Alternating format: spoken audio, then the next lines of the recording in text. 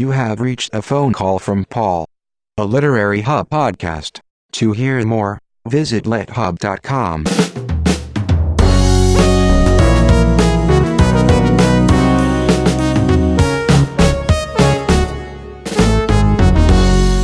Part 2 of Paul Holdengraber's conversation with William Gibson. I've found that it's more challenging and probably literally impossible to imagine the world prior to our own experience of media than it is to imagine media that don't exist. And I can barely remember the world prior to my experience of television. So that gives me something to work with. But what I think is more interesting is to listen to audio recordings of music played by musicians who had never heard recorded music. And it's possible. It's possible to do that. I think there may actually be a few specialist collections that amount to a selection of that kind of music. And it certainly sounds strange. It doesn't sound like any later music. What music in particular have you listened to, and why is it strange? I mean, I find myself now listening to you talk about this completely curious and nearly transposed, very eager to hear it. I'm trying to. It's been probably 20 years since I've looked into it, so I'd have to go back. I think that there is a collection, one particular collection of CDs of very, very early recordings of music. And those recordings were so early that they amounted to anthropological field recordings, which in some cases they were. So that the person who was playing or singing, who's being recorded, has no idea of the existence of recorded music or of what is being done. They don't know they're being recorded. They've only heard themselves sing or another person singing. And I can't possibly describe what the exact difference is, but I think there's really a difference. And the difference is that you don't have any point of comparison, and that you don't really know what a recording sounds like. It's we're going back to this notion of a. I think that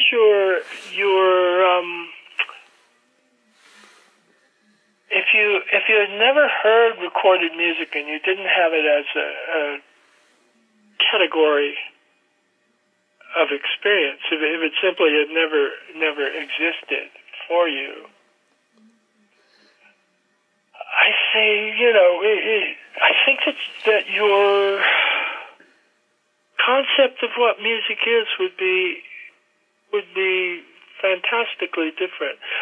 Something that's happened, the change that's occurred over the course of my own life that I think somewhat puts this vague claim I'm making it into perspective is the way in which seeing a film used to be something that was so dependent on so many factors that it made it largely unrepeatable. You could see the film on its theatrical release, but unless you lived in, say, New York, there were no repertory cinemas. So people saw film once and then lived with it in memory. There was no television. There were no videotapes of films. The film existed primarily in memory, and the experience of actually seeing it was very intense. I suppose if you'd been immediately struck by some particular classic, you could have gone. You could have, paid another ticket or hidden the theater and seen it. No, but you're saying something so interesting, because that means that what you commit to memory, if it's not readily available, the memory of it, I suppose, remains much more pungent and much stronger. It has some other quality. I first saw, for instance, Chris Marker's La Jetée Yes. in a film history course when I was an undergraduate at the University of British Columbia. I had been vaguely aware of it earlier because it is, technically a science fiction film, even though it's a short avant-garde French film.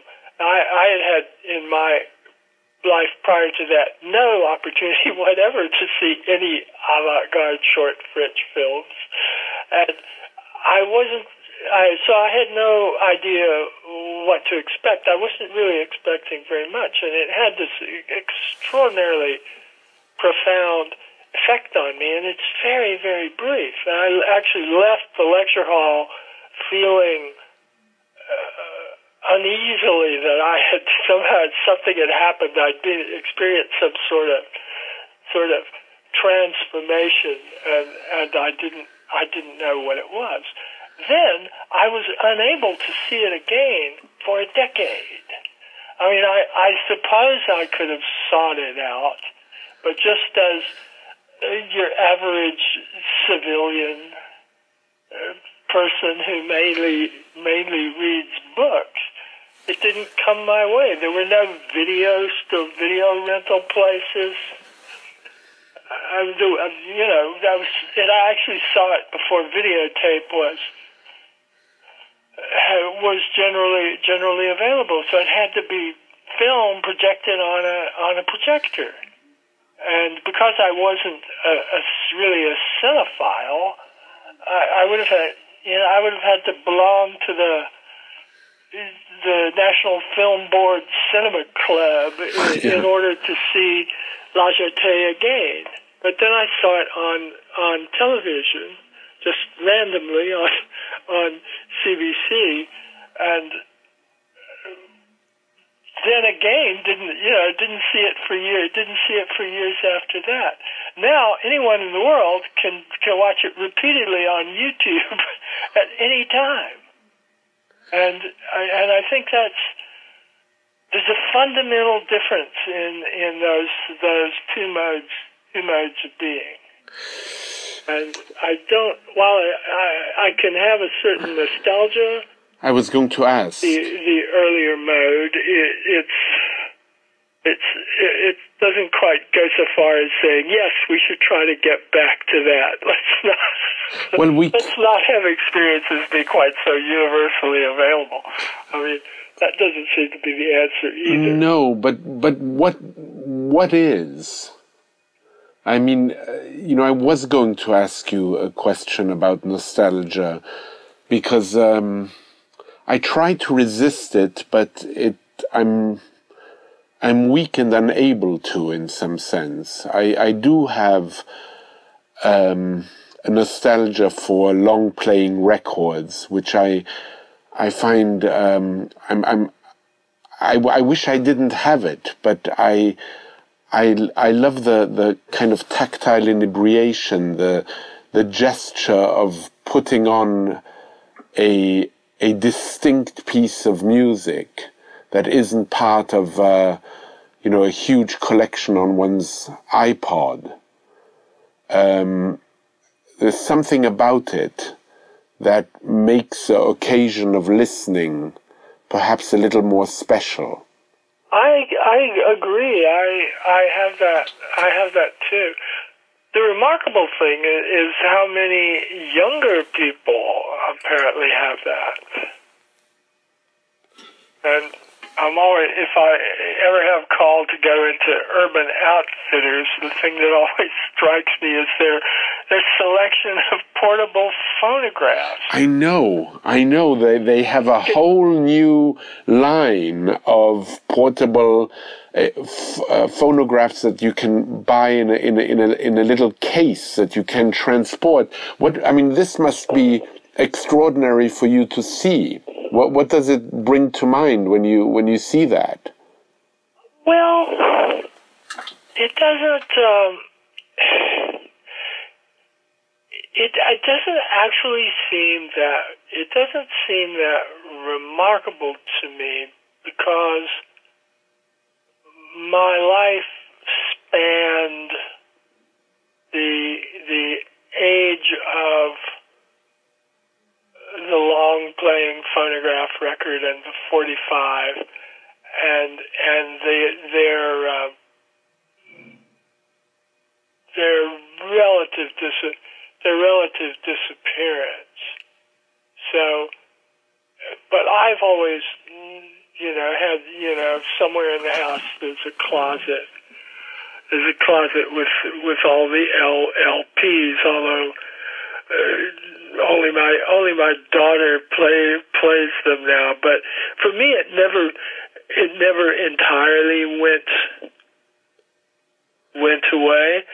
I'm not sure what it would look like to someone who's a bit younger and hadn't had phonograph records as a platform, seeing even younger people play them. But some of the musical arguments, the arguments of musicians for the superiority of analog recordings, I'm not musical enough to understand those arguments, but it impresses me to see that they even exist. Well, some of it may be neurological rather than purely nostalgic.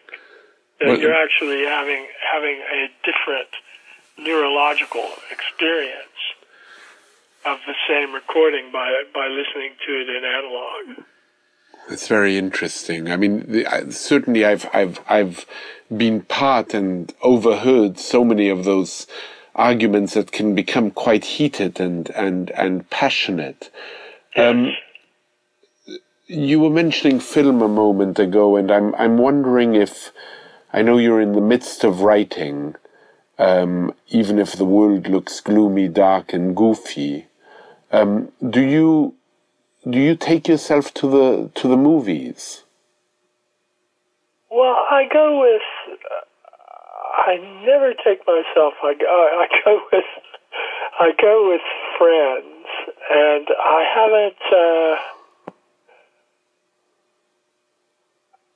haven't been. Oh yes, well actually I did go recently. I went to Guillermo del Toro's Crimson Peak. Yes. Which I absolutely love, but I love all of his work. So that was my most recent cinema experience. So the rest of it, I think I get by via osmosis on Twitter. Right. It comes through in little bits and pieces. And sometimes I surprise myself remembering that I haven't actually seen something. It feels as though I have. This is so interesting, Bill, isn't it? Because just a moment ago, you and I were talking about this notion of what I take to be a primordial experience. And now we have all of these what one might call secondary experiences that make us feel as though we've had a primordial experience. Indeed, although I'm dubious about ranking. Yeah, I would imagine you would be. I'm not sure. I'm not sure about ranking. I've long suspected that what our descendants will find quaintest about us is that we made distinctions of that sort. That they'll be looking back and they'll be going, "So strange. They didn't think Facebook was real."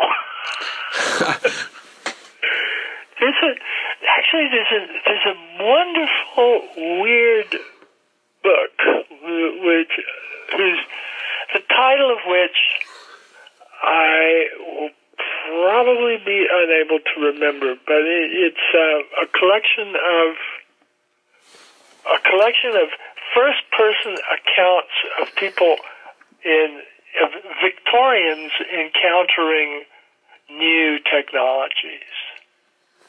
And it's taken from diaries and letters. It's not famous people. It's just ordinary people. And the one that always struck me was an Anglican clergyman who went to a garden party, heard an Edison phonograph talking, and went home and wrote this completely terrifying description of this demonic, satanic, mechanical voice speaking to the children in the garden, and how this probably presaged the end of the world. And he was just writing for himself, so he wasn't exaggerating. And I thought, oh wow, he had this absolutely intense experience, but I don't think I could say that what it caused him to fear came to pass. Right. And I think of that Anglican clergyman whenever I see someone going off on a really good rant about some new technology or media platform. Yeah, because it's so easy to find fault with it, and to think that these new technologies just separate us instead of in some way bringing us together in a different way. I mean, it's so easy to feel that our screens are a screen that puts us at odds with other people, when in fact, you were mentioning earlier Twitter. It can also bring you all kinds of information. Exactly. No, I agree, but I think it's something to do with the tenor of our era that allows us to be on both. I think we all find ourselves on either side of that fence, right? Fairly regularly. It's an extraordinary time in which to be alive, and we're able to have these unprecedented experiences via this technology, and then suddenly we'll find ourselves on the other side, and it's all scary and alienating and new. Yes, Bill. What after our phone call now? What will you do? What will you go back to? I will probably go and have a small, quick lunch, check Twitter, and attempt to have a character pick up a conversation in the book I'm working on, which is a conversation which she's having with a voice in her head, which is actually a sort of Siri-like artificial intelligence that it's an artificial intelligence that happens to be in this woman's head, and it happens to be coming more fully to consciousness in a way that's causing it to have an existential crisis. So it's a woman having a literal conversation with a voice in her head, and the voice in her head is either having a nervous breakdown or coming to some sort of great self-revelation. And they've only known one another for about 3 hours. So whenever I put that one down, going back to it is very difficult. Bill, it's been a real pleasure to talk to you, and I hope that voice comes to you after this conversation. I certainly look forward to reading what will certainly be a very interesting new novel. Are you working on it now to finish it in the near future? Well, I would hope so. And I think that just having been able to have another wonderful conversation with you can only further the process. Well, Bill, thank you very much for saying that, and I look forward to seeing you in person, though it's been a pleasure also to hear your voice on this phone call. I send you all my very, very best. Well, thank you, Paul. I hope to see you again soon. I hope so too. Bye-bye.